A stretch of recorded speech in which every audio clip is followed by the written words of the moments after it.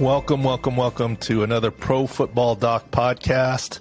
We have a very special guest on today for several reasons, one of which is my man Geoff Schwartz, NFL media personality, former player, offensive lineman, and friend. We've been trying to connect a little bit over the last back and forth over the summer, and I figured, well, look, the easiest way is just for you and I to have a chat on a podcast.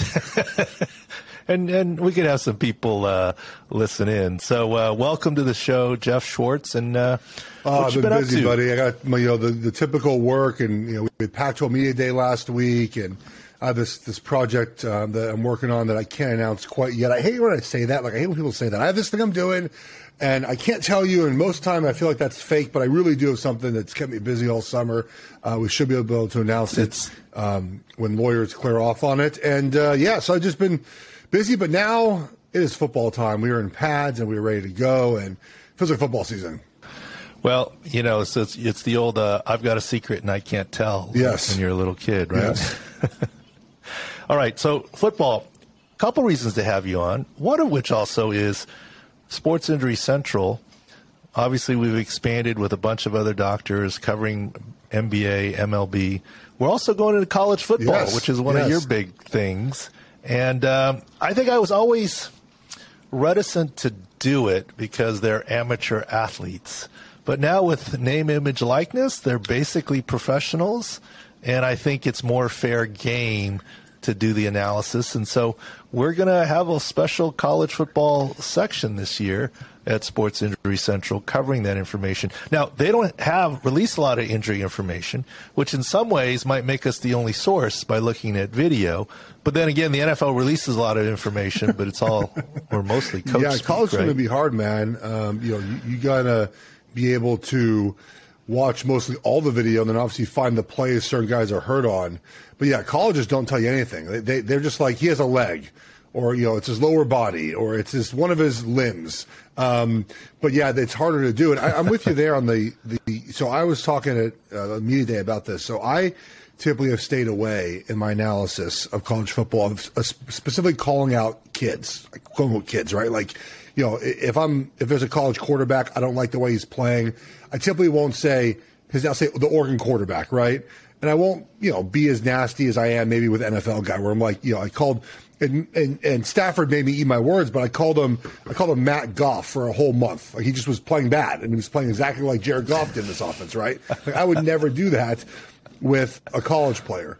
But now that they're getting paid, and getting paid a lot of money in some instances, especially at quarterback, I feel less inclined to do that. I feel like now it's almost fair game to basically say, instead of saying the Oregon quarterback, I say, Bo Nix, or, specific players that I just, call out, again, not personally, just the player on the field.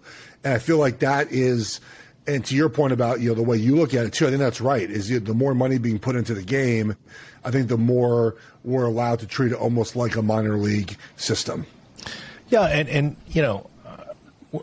I'm just dealing on insider knowledge, and us and the other team of pro sports docs from the NFL, NBA, Major League Baseball, we're going to just be looking at video, doing the analysis. So it's the video of a game is what it is. Injuries that happen in practice are going to be a lot harder to decipher. And I can't decide whether it's good that there's no information with the only source or it's bad. I'm not sure, because we do find in the NFL when there's a lot of information, but it's a lot of spin, right, of what the information is. Your brother, we've met before on the Super Bowls and different things, and I've always loved your work and so forth. But in the last Super Bowl that I, quote, covered in person, Miami, Kansas City Chiefs, your brother was there at a media day, and I went to the hotel, and I don't take the turn of real media members, right? If there's questions to be asked, I'm not trying to do that. His table was empty. No one's sitting there, and I sat down next to him, and I identified myself, who I was, and that I was an orthopedist, so that if I asked him a question, he could, know where I was coming from instead of being sidelined. And he looked at me completely deadpan, and he goes, I know who you are. I'm like, is that a good or a bad thing? Should I get up and leave? He goes, you talked about my injury. I'm like, here we go. He's going to be mad. I said, well, and he actually said, and he might have known, I don't know if you ever talked about me with him or not. So I think maybe just, it's your coverage on Twitter and whatnot. And what he said was interesting. He said, I actually liked it. He goes, you were right on about the injury. Look, in Kansas City, he said, I was getting some grief on why I wasn't coming back. And you were inadvertently defending me without defending me, saying this is the injury that he has and this is why it's hard, right? And, your brother and players in general aren't going to say, hey, look at me, I'm injured more than the team is saying, right?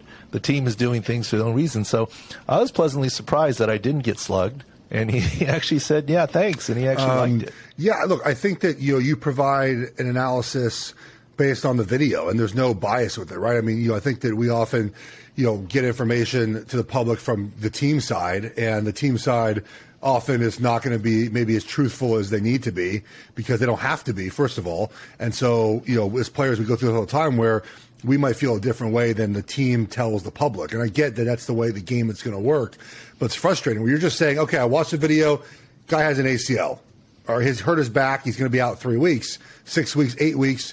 The team will tell you you're back in 2 weeks when it's really 4. So it's just the way it is. And I think that people at least appreciate that you're just telling how it is, man. Yeah, and look, I've had athletes disagree with me on what I was saying. I don't know. Michael Thomas said, in general, fantasy doctors. Dobbins came out a little bit, and actually Odell Beckham last year came out a little bit, and we've actually developed a friendship. And he agreed with my analysis in the end that his knee wasn't ready in summertime or spring when we did it. So I've actually enjoyed that part right there. So the season is here. My first burning question, since I'm just this superb journalist here, if you were still in the league, give me a reaction to Guardian caps. I was asked this today. I actually asked the player yesterday about the Guardian caps, and they said it doesn't even bother them. Like they're like, it's, I don't feel it. I don't worry about it. Obviously, I think the data shows, right, it reduces contact to the helmet. I was 6'7". I still am 6'7", and I haven't lost. I didn't use my head ever. Like it wasn't my concern of mine. I was too tall. But they're going to take them off for full pads, right? It just was or is it they're wearing it the entire training camp? I think they're wearing it for most of training camp. I mean, it's new. I mean, it looks completely silly. I mean, it looks like you got like a pillow pad on your head, I mean, and I loved how Jason Kelsey put bubble wrap on that. I mean, on top of the Guardian cap. But yeah, in some ways the tight ends might not like it because the strap is a little bit in your vision, not blocking your vision, but look, if you put on a different pair of sunglasses, for me, glasses, a different frame gives you a different feel, right? And a different face mask gives you a different feel. And, yeah, they can get used to that. But the only thing I'd say, they're not going to be used in games. And the reason why is it's the multiple subconcussive blows they're worried about in training camp potentially. And it's not like going to get rid of head injuries. And the problem is if you use it in a game, sometimes you avoid a concussion by the slippery surface of the helmet, and it slides off. And with this cushioning, it sort of absorbs the blow. It lessens the blow, but absorbs it, as opposed to sliding off. So I don't think it's proven in games yet. But I mean, they're not going to wear it in games. The only question I have about them is that, does it take away preparing for that helmet contact during games, which I know you don't really want to prepare for because you want to have as many. There we go. You want to have less like contact as possible, but also there is something to like the way, at least in the trenches, you use your helmet sometimes. Again, it's not the best way at times, but it's going to be very different when you get in the game and you get hit there and you haven't felt that before. But look, if the data says go for it, then go for it. I'm indifferent. I mean, the guys I've talked to, like I said, are not bothered by it. Yeah, it's just more of an interesting. It is very. The colleges have worn it for years, though, I think. This is not new. This is new in the NFL, but it's not new on the college level. Yeah. All right, let's move on to some real football questions.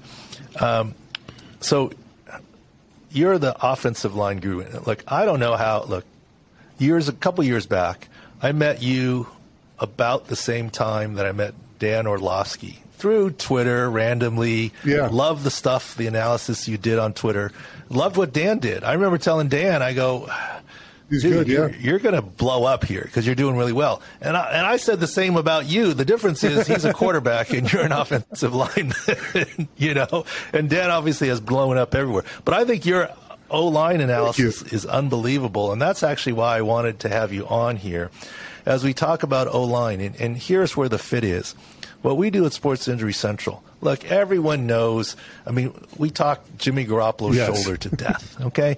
Yeah, we talked about his rotator cuff injury against the Dallas game in the playoffs. We knew something was coming. We knew he wasn't tradable. That's fine, but everyone talks about quarterbacks. What we love talking about is the hidden advantages and disadvantages. And a lot of that is in the trenches along the offensive line. In the Super Bowl, when the right side of your offensive line for the Bengals is a hot mess because of injuries, that's a problem. There was one time last year, a couple times, when the Chiefs had 4 out of 5 offensive linemen down, starters, right? And so we do offensive line scores, Sports Injury Central scores, percentage of health scores, and front 7 defense, run defense 6 scores. But we have some offensive line injuries, and here's the question I want to ask you. We have some examples of it. So I'll start in a very general sense. There's some line movement that's happened this year, and we're suspicious that line movement sometimes is related a little bit to injury. Let's take the Jets, where Mekhi Becton, with a right knee issue, is now moved from the left side to the right side. There's a couple other issues too. How hard is it? Is it harder to move from left to right side, or is it harder to move from guard to tackle, in your opinion? Almost no one moves from guard to tackle. It's most often tackle into guard, right? So I would say it depends on kind of your body structure and type. Like for Mekhi Becton, he's just not a guard. Like that, the moving inside would be hard for him, in my opinion. He's too big to make that kind of transition work. Guys get under his pads too easily. But to go to tackle at his age should be fine. He's working with Duke Manyweather, which is helpful. He should grow into that spot. But I'm always concerned about guys doing it late in their career. You've seen guys, and we've seen this, where guys move late in their career and then get hurt immediately. Donald Penn comes to mind. He played left tackle for years and goes to the Raiders and gets hurt immediately going to right tackle. I got hurt playing right guard my whole career, right tackle, and going to left guard. I played 4 games at left guard, 3 in a preseason, and got hurt in my 3rd one. And then I played 1 game again at left guard and got hurt with the Giants. Like, I played 4 games, got hurt 2 of the 4 games. It's hard to switch sides. So I think it's easier to go in from tackle to guard. But, Mekhi's young, and he should be able to make that, transition good enough, essentially. But I think that's the hardest part. It's not going from tackle into guard. Yeah, I got you. And then there are cases of guard to tackle. Elton Jenkins did it for the Packers. Joe Tooney did it for injury purposes. I think they're more of like a full-time. Injury purposes, yes, it's happened before. We had a guy in Carolina, Trevell Warren, who would go out and play tackle when Jordan Gross got hurt. I thought you meant from the long term. Yeah, No, but what we do week to week, if we have a line shuffle where, like, for example, the Chiefs in that Super Bowl, when 3 out of the 5 starters for their last Super Bowl did not ever start a game together. And, when the left tackle went down, Eric Fisher, the backup right tackle flipped over, the guard slid out. I mean, you had 3/5 of the offensive line starting a game together for the first time, and it was the Super Bowl. It's not a wonder that the Chiefs didn't score a touchdown. That's the hard part, moving, I think, sides in a short notice. We've seen – it doesn't happen very often where guards go out to tackle. You mentioned Jenkins, Joe Tooney did it. Marshall Yanda did it for a year, I think.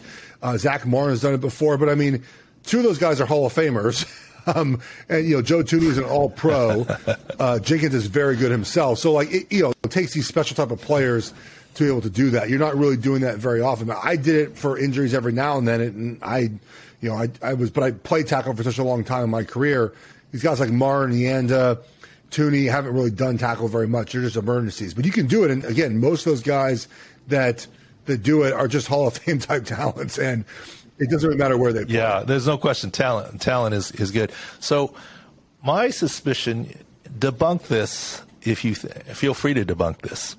One of my theories of why Becton is being moved, Mekhi Becton, he was a first rounder, right, if I remember correctly. But in any case, to me, it's like if you're a left-hander making someone shoot right-handed layups. Some guys can do it, but it's not the easiest thing in the world, right? To flip sides. And one of the reasons where I think the Jets are doing it is Mekhi Becton had an MCL and patellofemoral subluxation, a patella dislocation, in what I would call his right power leg on the inside when he's playing left tackle. I think that's where it makes a little sense to put him on the right side, to have that inside leg be the, quote, stronger leg. And do you take any stock in that, or am I off base? Obviously, I never played. I certainly do take stock in that. Plus, I think they like George Fant played better on the left side too. I think guys can be both to be true, right? Fant is maybe better at left tackle than right tackle, and Becton, to your point about his knee, he kind of takes pressure off of it playing on the right side. So I think those both can be true. I don't really. And again, I'm not privy to what the Jets are talking about, but I can't recall many times where guys got moved because of an injury like that, where they think like, okay, it's easier on this guy's leg if he plays the other side. I don't recall many of those decisions happening, and maybe because it doesn't happen often, where I can recall guys being switched just for injury concerns. But I could definitely believe it with Becton. I think it may be a factor because of the patellofemoral subluxation, the way he's built, and his valgus knees, and we're not trying to get too technical. But I'll take that answer as, multifactorial. Maybe they like Fant, maybe they're protecting Becton, maybe it's overall the best decision. But one case, and the guys that are with me that produce on the podcast, you can chime in, who was the Bears guard? He was a long brother. Kyle. And Kyle, he had if I'm remembering correctly, a shoulder instability issue, and he flipped sides on guard to make the A-gap shoulder the healthy shoulder. I got to look that up. I got to ask him about it. Ask him about it. Maybe I'm off base, but that's what I remember observing. That he did not have surgery on it, and he flipped sides to make the A-gap shoulder the healthy side. That one that took a lot of the that makes sense. I just think it's again, it's hard for I really think there's a concern of, if you move a guy that's already hurt to another spot, then it can kind of further get exacerbated, right? By moving to a different side if you're not athletic enough to make that happen. Yeah, well, you certainly have to be a good player, and it reminds me of something else that I'll get to about injuries in offensive line, injuries begetting injuries. I want to run that concept by you too. But since we talked about moving positions, like Lucas Patrick at center for the Bears, right hand, snapping hand, thumb fracture. We're saying that, look, if they want to slide him to guard, he can come back more quickly, but it's going to be a little bit before he's back at center. After that thumb fracture. That happens. So who knows what's going to happen with here. Centers. If you can't snap the ball, you got to move somewhere. But I also think the thing about injuries is interesting because, I think sometimes offensive line and coaches and OCs get into an issue where they do too much movement based off injuries. So like if one guy gets hurt, when I came in the NFL, it was you had one backup guy who played both tackle positions, and then you had one backup that played the inside three. You remember this as well, right? And that was it. So if one guy got hurt inside three, that one guy would go in, and that one exact spot. If a tackle got hurt, the one tackle would go in, left or right, did not matter. And now what happens is one guy gets hurt, and then you move another guy there, and you put another guy somewhere else. And now you actually have two spots weakened because you've moved two players, right? The guy that's hurt and the guy you moved. I don't understand that idea. I think it's best to just take one injured player and remove him from the game and then put someone else in rather than moving the injured player somewhere else. Because now, Kyle Long's an exceptional player. So maybe he was the abnormality here. But if you move him to the other side, he's probably not as good. He's got a bum shoulder, and now you made the right guard worse because you moved him. And I get it. It's one specific example, and Kyle Long probably played through it. It was fine. But that idea of moving guys around, 3-4 guys around because of one injury to me just has never made sense. I'm with you. We don't like it, and we call those cluster injuries. And in our field views, we end up downgrading on the individual positional six scores if you're flopping guys around because you're just not used to it. And it's a domino effect. And when you're not used to it, you move around. It's a more of a cumulative effect on the O-line to not work as a unit, and that's where we downgrade based on injuries. Not that the right guard that got flipped was injured, but he's playing out of position now, and also then his backup is sliding into the right guard position, and that's where we didn't love the Chiefs with 3 out of 5 new guys, especially with the shuffle, and that's very, very hard to do. And you mentioned it, flipping a guy, moving a guy, injuries beget injuries. You play out of position, and you're more likely to get injured, and you get lower in the depth chart, and you're more likely to get injured. Look, when you're blocking, you're moving your feet and you're dominating. Right. No offense to whoever your backup was. That backup sometimes is holding on for dear life. In the game of tug-of-war, the winning side is moving its feet and pulling its arms, and the losing side is just trying to get lower in the sand in the game of tug-of-war. And same with the offensive line. So if you have a guy that maybe is not as talented as a starter, they're digging in. Well, when someone falls on the back or side of their leg, that's an ankle, high ankle, or an MCL. If you're moving your feet, you're not injured. Right. So it's a strange way that injuries beget injuries. And as the season goes, we'll see the cluster injuries happening, and that's one of the things that we try and put a score on for people in football, et cetera. Yeah, the cluster injuries, that offensive line, I mean, you just don't have enough guys. It's stinky. It sucks. And then you get, the worst is guys getting hurt in camp and stuff, and then it just kind of goes down from there. So, the Ryan Jensen injury is like, just for the Bucs, it's just brutal. Guy gets hurt in a non-padded practice with a young cat going a little too hard. Falls into his legs. Keep your feet, right? I mean, that's the thing is, like, it's learning how to practice. I think is so important to avoiding injuries. And the other 3 defensive linemen that were with him on that play were just chilling, as they should, right? They got the rush and they stopped upon contact. And you had a rookie. I get it, early round pick, I believe, from Houston. Second round pick, trying to make a name for himself. Beats the left guard, great, and then just kind of kept going and kind of created this pile that Ryan, unfortunately got the brunt of it. So you're learning how to practice also prevents injuries too. Yeah, and as much as that, but then the left guard compounds it. Okay, you're beat. That's fine, but then you don't need to push him down to the ground. Correct. Yeah, like it's all. It's just all. But and I think the left guard was also. I mean, he's been there a couple of years though, so he should know better than that. But I think kind of. Yeah, but he probably was just mad at the moment, right? And just did it. And things kick in. You just go. Yeah. The other team I'll run by and see, we're a little worried about the Packers for a couple of reasons. Number one, I hate it when injuries leak from one season to the next. David Bakhtiari's 2020 injury essentially wiped out 2021. And now he's still not ready to go. And recently he looked at some video. I don't know if you saw the video. We'll try and play it here if we can. But just looking at the video, the beat reporters are saying, "Oh, look, he's on the field. He's doing pretty well." Like, it's pretty obvious to me that he's favoring his left side as he does this, as he has an ACL there. And by that video, I don't think he's close. And one of our worries, what do you think about this? We've been downgrading the Packers a little bit in their offensive line because obviously Bakhtiari is their starter, and I don't know that he's ready to go, or at least he's not 100%. Yeah. And Jenkins is coming off his own ACL, and he's supposed to be the right tackle. So now you have left tackle, right tackle. So the proverbial you can cheat and help one side, but it's hard to seal both edges, right? I mean, in the current NFL, if you have to help both sides. Yes, and I agree with you when you're. Bakhtiari had a second procedure, they said, right? So he had like another. Well, technically, it might have been a third, right? Because he had the ACL, a second one during last season, and this offseason, maybe a third. Maybe a third one. Yeah, you hate to see that, especially as players get older. The more surgeries they get, it's typically not good. They did draft Zach Tom from Wake Forest in the 4th round, and they drafted a kid from UCLA, Sean Ryan, as well. Will probably end up playing guard, but they have some young depth there. But you're right. If they're out, both those guys, we saw last year in the playoffs, they really hurt them, right? Like the offensive line. And this is where it's magnifying the playoffs, guys, because you're facing better defensive lines. You just are.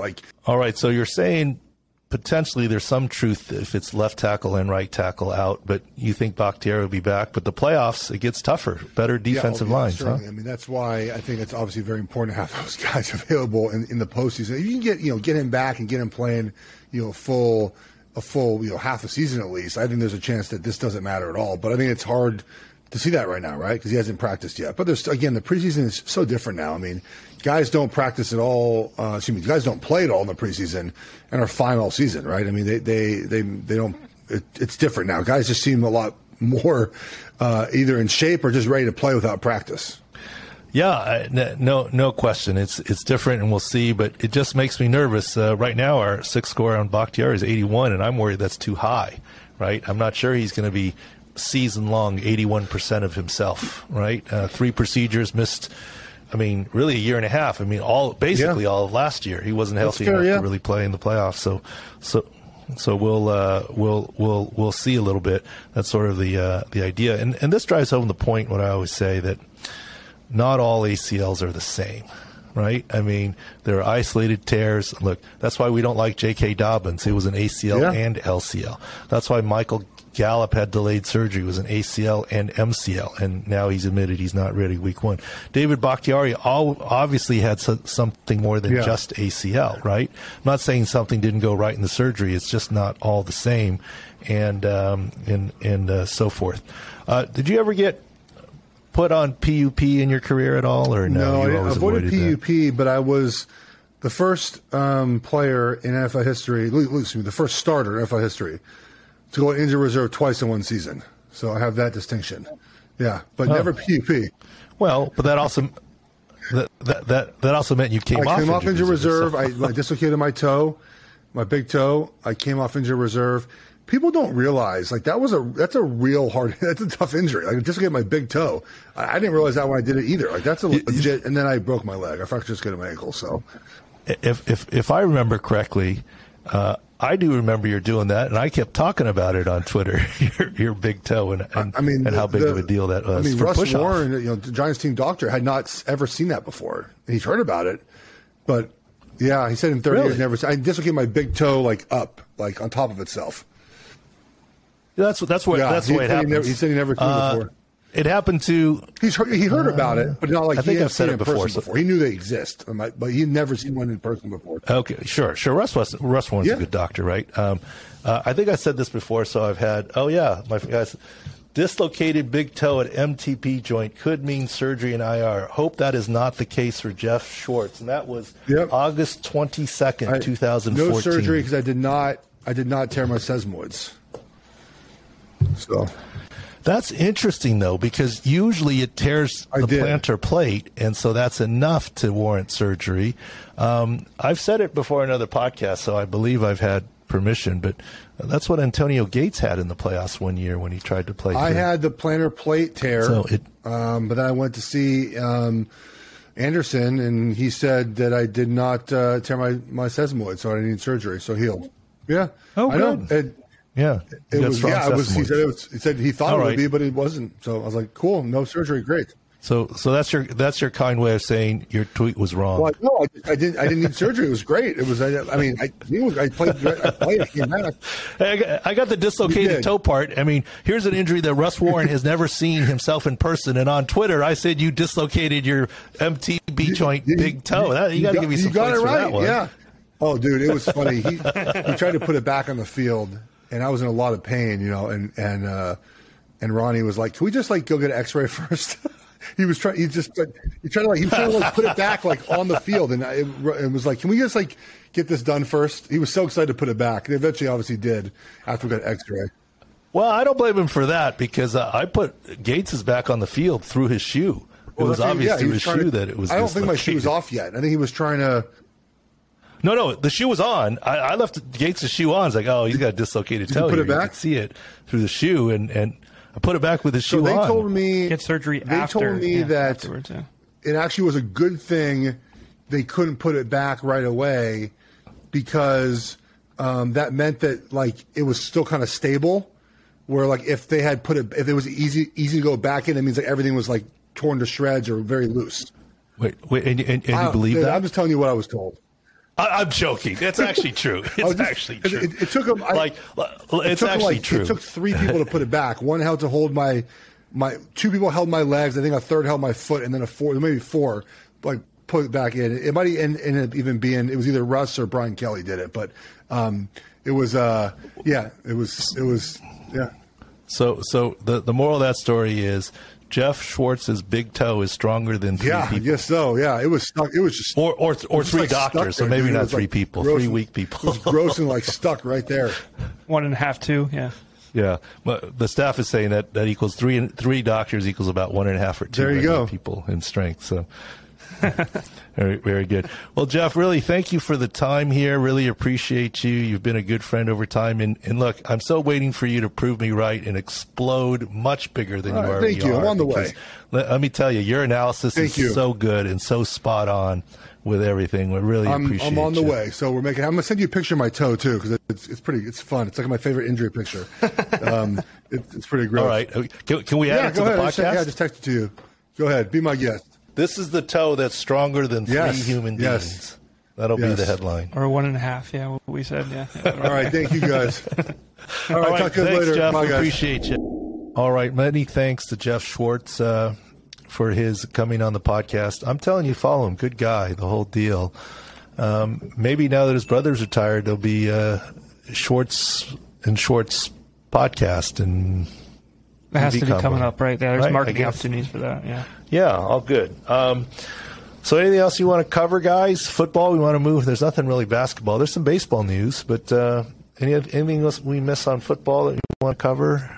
Yeah, I think just seeing a lot of chatter on Twitter. I mean, it's training camp and everyone's excited, so everyone's got to have their fantasy take and everything moves the needle way too much now. But with the PUP, I mean, it's active PUP. It counts against the roster. There's no downside for teams starting a player on PUP. But the big news is whenever a player comes off, it's like, oh, he's ready to go. Michael Thomas is ready to go. James Robinson's ready to go. Chris Godwin ready to go. Ready to go. Yeah. Yeah, this is remember, was it last week? Right when training camp started, he said, bad news season is here. Yeah. You see what I'm talking about? Yeah. All the off season is optimism. And now the season starts, and forget the injuries we're seeing. Like James Washington just went down, and we just looked real quick after the Schwartz segment, and it might be turf toe, but like this is beat reporter shaky hand sideline video. Right. There was a report of Jones fracture, which would be the other side of the foot, but we're saying right foot. At least we're right that it was foot, not knee. But action moves fast. I mean, Amari Cooper went down, all this stuff, and absolutely. And we don't like it because we don't have all the video, but it moves fast. Bad news for new injuries, but also bad news like who knew David Bakhtiari had a third knee surgery, right? In the off season, you don't hear about all that. Who knew about all these things? The entrance exams, you get a lot of information when they come in. You get a lot of entrance exams. But also, everyone's optimistic, okay? Look, I respect, we've talked about J.K. Dobbins and Michael Thomas saying fantasy doctors and, saying your fantasy doctor was wrong. I don't take that personally. I don't really know fantasy, as I tell you guys all the time. I know injuries. Hopefully I'm not a fantasy doctor. I'm a, quote, real doctor. But the bottom line is, look, were we that far off? You didn't pass a physical for minicamp after a 2019 injury, where now you've had 3 procedures. You didn't pass a physical at the start of training camp and were put on PUP. It's great that you're off PUP now.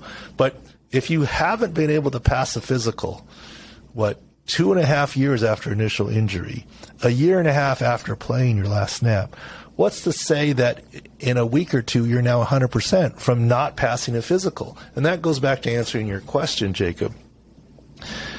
PUP does not mean done for the season.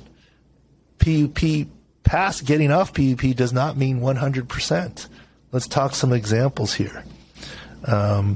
Remember, injury recovery is not binary. It's not a light switch. You're 100%, you're not. It's not like Michael Thomas couldn't do anything when he was on PUP, and now that he's off of PUP and past the physical, he's now magically 100%. I mean, if he were 99.9%, would they have cleared him on a physical? I think so. Mm-hmm. But the only way you can be 100% today is if you were 99.9% yesterday. Is he really changing that much? So, where was he? Maybe 75, 80% to decide he's good enough to practice with the team, which is what signals clearing a physical. So let's take another example. When you're on PUP, it means you don't pass a physical. You cannot practice with the team in any way, shape, or form unless you pass the physical. You have to work off to the side with just the athletic trainers. So a lot of times when guys come off PUP or aren't put on PUP, the team is projecting they're getting there and that, hey, they're going to benefit more by practicing with the team. Admittedly, maybe just individual period. They're probably not even doing 7-on-7s, much less 11-on-11s. They're not going to put pads on and be out there for contact. And that might be the case, let's say, Chris Godwin. I think fans were surprised. Oh, he didn't go on PUP. That means he's fine. No, it doesn't. It just means he's doing well enough that he can benefit from practice with the team, maybe individual period. It also means that in his contract situation, there's no worry about him. They invested a lot of money in him this offseason. He's making the squad. He doesn't have other injury guarantees. If he does, it's already paid off. There's no incentive for the team to monkey around with it. They think he has gotten to the point where he can do individual drills, which is good. So he's doing fine, but you can't tell me he's 100%. So I think that's the distinction with PUP. I'd ask a question with Robinson and Godwin specifically. They have new coaching. I know, though, Tampa Bay has a little bit more of their staff from last year, but is that something that maybe, too, new coaching staff, they might be implementing different things? Well, you're saying James Robinson wasn't on PUP, but we just saw a video yesterday of him still limping around on that right side. I mean, you could tell as he ran down the sideline, and even when he decelerated, it's still the right side that he's favoring. That doesn't mean he's not able to play. I mean, he's on the practice field, but it also means he's not 100%. Look at Cam Akers. Was he 100% last year during the playoffs? No possible way. Right. His yards per carry were about half of what it was normally. He'll be better this time. So James Robinson, and you may be right, Taylor, that with a new coaching staff, besides Jacksonville wanting to turn the page on the Urban Meyer era, and they want all publicity to be positive, they don't want James Robinson on PUP. But maybe the advantage of not being on PUP, even though he's not 100%, is the fact that he can indeed learn the new scheme, run the new drills and the new plays. Right. And even if he's not at full speed, that's probably an advantage. And that may be why they said, he's close enough, let's not put him on PUP. But I don't think it's a 6 score of 73 or whatever, 72, where we have it at. I don't think we're raising that yet. I mean, if you think by fantasy projections a healthy James Robinson will gain 1,000 yards, then we should then say you should expect 700 yards. I'm not saying he can't play, but that's where the 72 comes from. And you guys brought up, and I tweeted that point about Saquon Barkley. Right. Last year, so this is what the 6 scores are for listeners. If you guys aren't familiar, go to sicscore.com. It's player health. Look, no offense to either player. Davis Mills can have a higher 6 score than Tom Brady. It just means he's currently healthier. That's not saying he's going to do better than Tom Brady. And by the way, an ankle injury on Tom Brady, the same ankle injury on Tom Brady as Lamar Jackson, Tom Brady might not get docked very much. He's not mobile. Lamar Jackson's going to get docked a lot on his 6 score. So the type of player matters. But going back to the Saquon example, which, by the way, we have him in the 90s this year. Last year we had him at 49 when he's coming off his ACL. 46. 46 when he's coming off the ACL. And the numbers that you guys showed me, here you go, are that the ESPN projection last year was for 1,171 rushing yards and 9 TDs. He finished 2021 with 593 rush yards and 2 TDs. The 6 score, 46, was not bad. It was too high for touchdowns, a little bit low for net yards. And I admit he hurt his ankle and there were other issues. But all we were saying with that 6 score, 46 is don't expect full production across the season.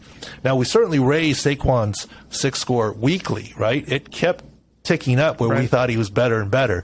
But overall for the season, so right now our 6 scores are for the season projections based on health.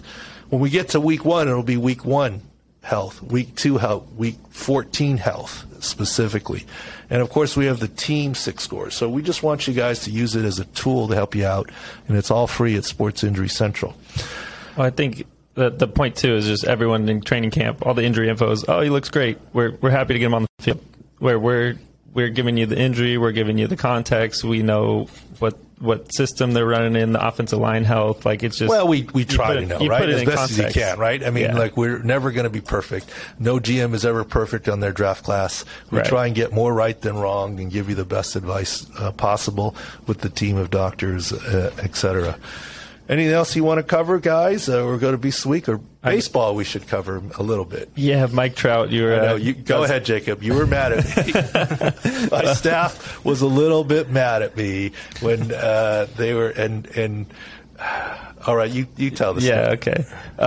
Well, Doc's allowed to fit in a vacation every once in a while. I know your life's not busy enough. You snuck up to Tahoe with the family, so that's allowed. I mean, right before training camp is the time to do it. But Mike Trout came through with the news broke of the back diagnosis, and this he saw a spine doctor, and the spine doctor hadn't seen it ever, and yeah. And everyone went crazy, right? Career ender. And I'm like, what? Look, I saw that report. I will admit I saw that report before I got on the Truckee River float with the kids. But I was like, whatever, T5 costs over T. He's fine. He's going to make it. And I didn't even let you guys know. When you get off and you guys are telling me how people are saying it's career ending, where have you been? My career ending. Look, I try to not get my phone wet and drop it in the river. I put it away. And as you put it, Jacob, what was my description to you? What did you call it? For the back injury, it's much ado about nothing. Mountain out of molehill, basically. Yeah. Oh, you were kind. I heard you told Taylor that I went on a rant about it, how it was nothing, like it was ridiculous. That was exactly what I said. Yeah. So Jacob says I said much ado about nothing. That's not exactly what that's what I translated in my brain. That's the sanitized version. Yes, I was like, why are you guys bugging me over this? This career is not over. This is ridiculous. This, just because a spine surgeon hasn't seen it, we've seen it before. Look, it happens more often in the NFL. It's not ending his career. It's much ado about nothing. And obviously, it turns out that way, thankfully. But it's funny how you guys work, right? You and Taylor. Taylor tells me I went on a rant. You're like, oh, you were just much ado about nothing.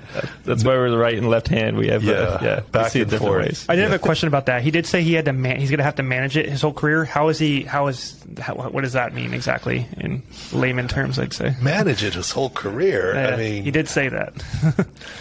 Look, yes, rib cage twisting, it's a big deal. Right. Yes, induction, whatever. Look, if he really has to manage it his whole career, in the off season, he should have a simple surgery and resect that rib.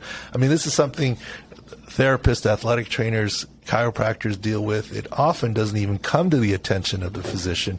If it does, injection, cortisone, which he had, PRP. In the worst case, you could even cut that little piece of the rib out and he'll be fine. I don't think he's going to need that. So look, if I hope that's true, and then I'll get better odds, assuming California is legalized, on Mike Trout for MVP next year. There you go. Right. I mean, I don't see that as a big deal. All right, let's finish off with our Beast of the Week here.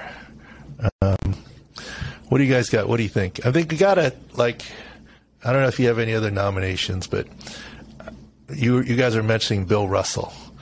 I think he's a beast of the century, right? Yeah, I mean, the week is not enough. I mean, his passing, 88-year-old, pushing, I guess he wasn't really 7 feet, but still a big, tall guy, living to 88, good life, playing career, coaching career, broadcast career. Stay involved in the game the whole time, mentoring the youth, bringing all that stuff up. Hats off to him. I mean, I'd forgotten. I mean, in some ways, he's like John Wooden, right? I mean, 11 NBA championships, 2 as a coach as well. He was a player coach, which is awesome. He's doing both. I mean, it's interesting how Russell, I don't know, maybe he does and I don't see it, doesn't get a lot of love for any Mount Rushmores. All time, I know he doesn't. Even as centers, I don't know that he always does. Basketball's so interesting. I mean, there's just so many different eras of the game, whereas there's no 3-point line when he's playing. He's playing against no one else. All right, let's play the game here off the cuff. Mount Rushmore of NBA centers. Who are they? Bill Russell, Kareem, Hakeem Olajuwon, Shaq. Okay, who are we forgetting? We're forgetting a lot. We're forgetting a lot. I mean, if you're going by eras and Wilt things, Chamberlain. I mean, Will Chamberlain. Should be number one. I think George Shaq's Mikan. off for, yeah. George Mikan. Yep. Hakeem Olajuwon, you guys say already? Yeah. David Robinson. Okay, so let's put them out there and let's have our own little corner here. So Will Chamberlain as nominees. Will Chamberlain, Bill Russell, Shaq, David Robinson, Kareem, Hakeem Olajuwon. Yes. George Mikan, did you say? George Mikan. That's 7. Yep. Patrick Ewing, maybe? Patrick Ewing.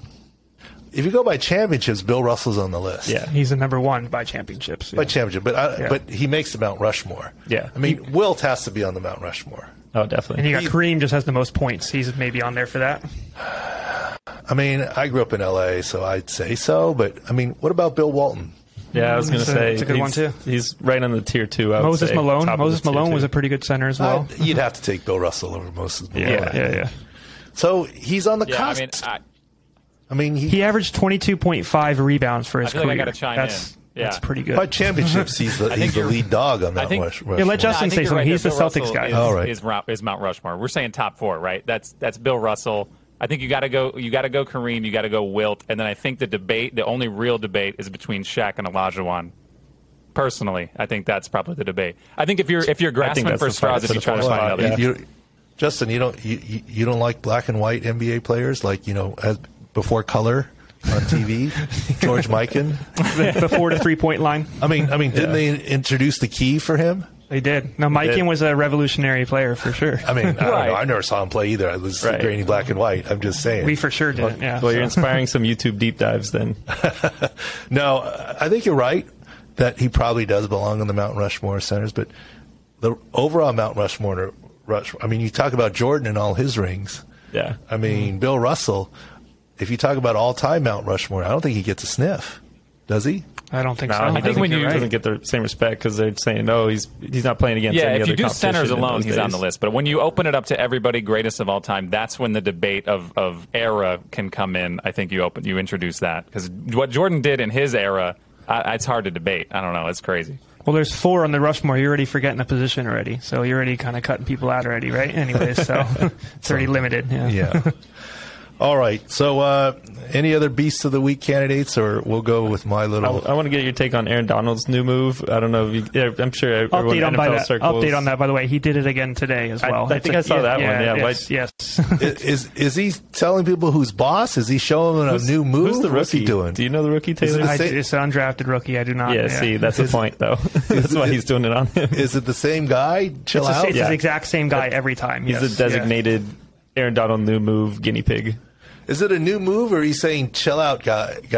Don't get anyone injured here. What's he doing? Maybe just asserting his dominance in the defensive unit. I don't think he needs to do that, if you go against me. Right? I don't think so either. But that's how you stay in charge, right? That's interesting perspective. If a coach did that to a player, he'd be gone. Right? But it doesn't look good from video. Yeah, player to player. Elite player too, right? Elite boys player. will be boys, and if you did that in high school, it'd be called bullying. Yeah. It's weird though because he shakes him 4 times and he pats him on the chest like drill done. Like they talked about it before. Like it's like you did a good job. Like whatever he did there, Aaron Donald think that was enough. So it's interesting. Yeah, well, Aaron Donald is just a beast. We won't say Beast of the Week. I kind of like this Everton thing. I don't know if you guys saw it. Justin will show it. This fan, I guess, for the soccer club. Everton, yeah. Had really been helping a lot of Ukrainian refugees in relief. And they literally called them out of the stands to take a penalty kick. And it was a real penalty kick. Right. Now, admittedly, they were up 3-0. It was a friendly as well, too. And it was a quote friendly. Yep. And clearly the other goalie didn't really make a move. Right. But, I mean, this tops, the NHL stories where you have the Zamboni driver coming out of the crowd as the third goalie to come into a game. I mean, this literally is a fan. It's a pot-bellied fan. I mean, that came out and they had a jersey for him too. It was fitting and everything, right? So, did they roster the guy? Do you know? I mean, I don't think so. I feel like you have to by rules. He would have to be on the bench. But I don't know. I don't know if the rules are friendly. Friendly might be a little different rules. But you know what? I think there's a lot. I mean, we'll call him a beast. Good job with helping the refugees and so forth. But I don't know. Maybe there's a promotion in here. You know, you win the lottery. You know how there's certain leagues, you win the lottery or win a contest, you get to call a play. Like, you know, in some of these, maybe you get to throw a pass or kick a ball, or you get to come out of the stands and do something. Yeah. That would randomly draw a season ticket holder to. Yeah, why not? Right? Better than the half court shot at for $1 million in the NBA stuff. I mean, anyway, so we'll make him the Beast of the Week for his good work. Absolutely. All right. All 32 teams' injury analysis are up at Sports Injury Central. All the fantasy players, the PUP list, the comings and goings, more content coming. And pay attention to the offensive lines and pay attention to our special guest today, Geoff Schwartz. Thanks for listening and watching, and we'll chat next week or sooner.